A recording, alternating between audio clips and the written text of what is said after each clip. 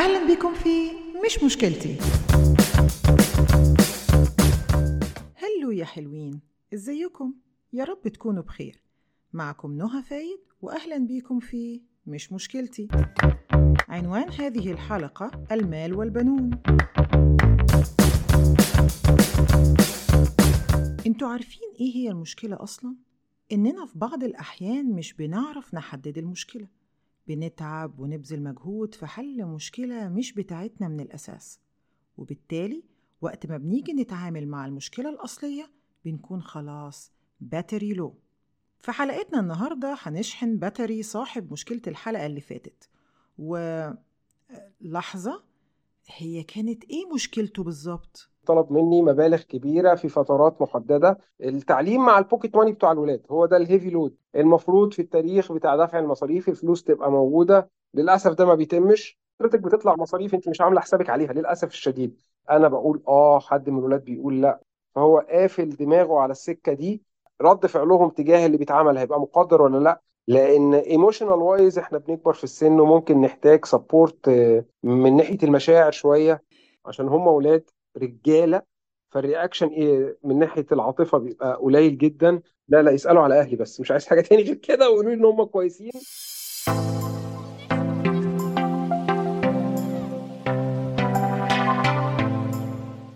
شكراً لآرائكم ومشاعركم اللي شاركتونا بيها الحلقة. شكراً لكل أب وأم وأبناء عبروا عن مشاعرهم بكل صدق. هبدأ بمشاركة الآباء وبعد كده هختم بآراء الأبناء، ما هو الكلام كان ليهم من الأساس. في أحد الآباء واللي بحكم شغله بيتعامل مع جنسيات مختلفة، لاحظ إن جميع الآباء باختلاف جنسياتهم بيصرفوا على أولادهم عادي، لكن المصريين بالأخص على استعداد إنهم يصرفوا اللي وراهم واللي قدامهم لتعليم ولادهم، وده ساعات بيسبب ضغط مادي رهيب، لكن مش هيعرفوا يعملوا غير كده. أحد الآباء كمان قال: هو إحنا مش بنسعى يا جماعة وبنأخذ بالأسباب؟ يبقى الباقي على الرزاق، وكله في المعقول يا جماعة. وما تنسوش، المال خادم جيد وسيد فاسد، يبقى نخليه دايما في دور الخادم. إزاي؟ عن طريق التحكم في رغباتنا وترتيب أولوياتنا. طب بعدين المصاريف اللي خارجة عن إرادتنا يعني نعمل فيها إيه حضرتك؟ ما هي خارجة عن إرادتنا، يعني مش مشكلتنا يا فندم، ولا إيه رأي حضرتك؟ شاركت مديرة مدرسة سابقا بمقالة نشرت في جريدة الرياض بعنوان علموا أولادكم قيمة الريال.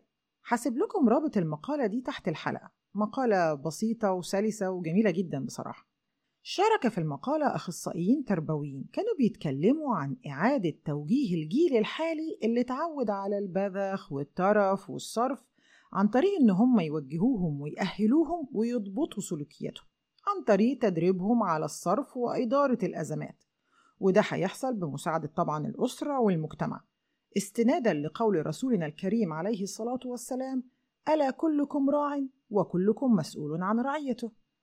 أيوة، نحن مسؤولين عن أبنائنا، إحنا اللي بنرعاهم وإحنا اللي مسؤولين عن تربيتهم. فاكرين بيت الشعر الأبو العلاء المعري؟ وينشأ ناشئ الفتيان منا على ما كان عوده أبوه، وما دان الفتى بحجا ولكن يعلمه التدين أقربوه. لو عايزين المقصود من بيت الشعر ارجعوا اسمعوا حلقة 4. خلال قراءتي لرواية لفت انتباهي مقولة لجابرييل جارسيا ماركيز استخدمها بطل الرواية اللي هو الابن لما طلب منه أن يحب أبوه حب شديد ويتعلق بيه مع أنه لا شافه ولا عاش معاه. قال: إن حب الأولاد ليس نابعا من كونهم أبناء، وإنما منشأه صداقة التربية. طيب خلينا نتكلم بصراحة شوي.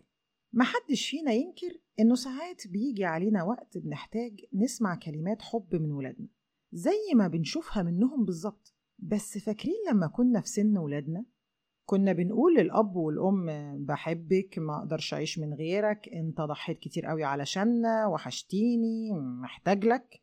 افتكروا كده معايا، كنا بنقول كده. أنا مش هعمم، لكن أقدر أقول إن في مننا كان بيجري على أبوه أول ما يسمع صوت المفتاح في الباب، أو يكلم أمه ويسألها: أنت اتأخرتي ليه؟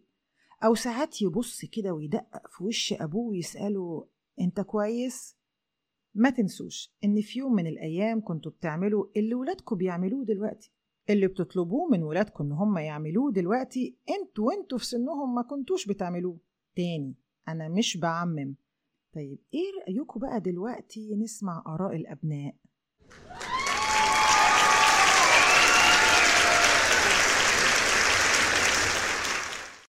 أول رأي جنة كان بيقول والله حضرتك أنا كشاب لسه ما كونتش أسرة أحب أقولك إنه طالع عيني في المصاريف.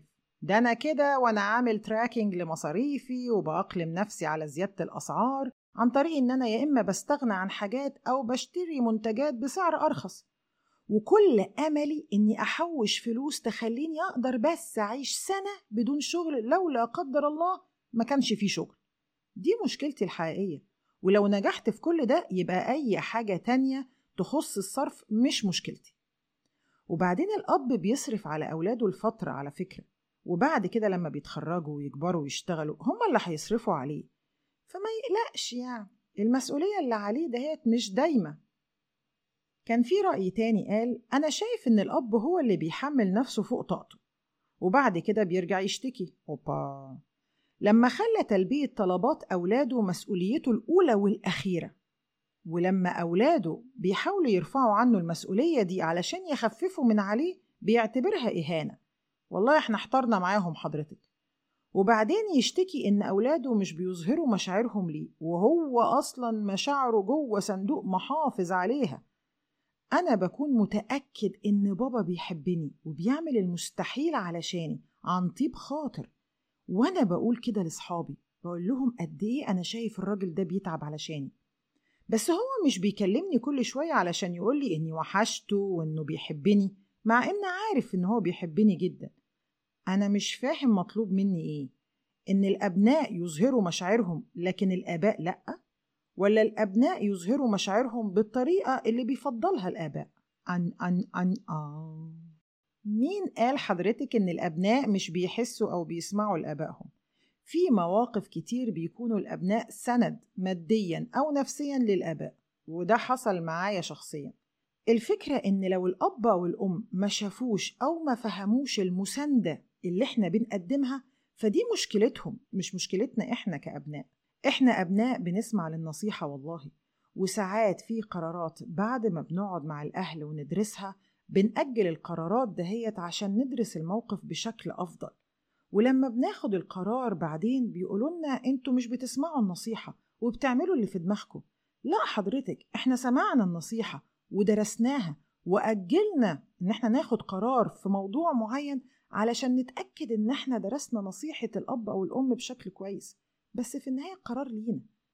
طول الوقت بيتقال لنا اعملوا اللي عليكم والنتيجة مش بإيديكم، ولو عملنا اللي علينا وفشلنا بنتلام ويتقال لنا شفت مش قلتلك؟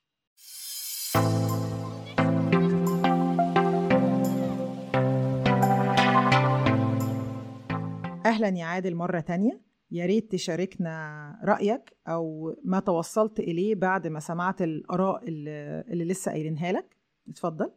هلا أم الشباب، أخبارك؟ بصي، أنا بعد ما سمعت تعليقات الناس أنا كان عندي مشكلتين. الأولانية موضوع الصرف واللي بيحصل فيه، اللي في الآخر التارجت اللي موجود ما بيتمش. فأنا وصلت إن لازم في الآخر البني آدم يعمل خطة ويعمل اللي عليه، إن هو يحاول تأتشيف الخطة دي على قد ما يقدر، واتيفر بقى النتيجة اللي جت في الآخر إيه ما تزعلش، المهم هو يعمل اللي عليه. تاني حاجة، موضوع بعد ما سمعت الحلقة برضو لقيت إن أنا لازم أفكر في الموضوع بطريقة تفكير مختلفة، بالذات بعد ما سمعت رأي الأولاد اللي طلع.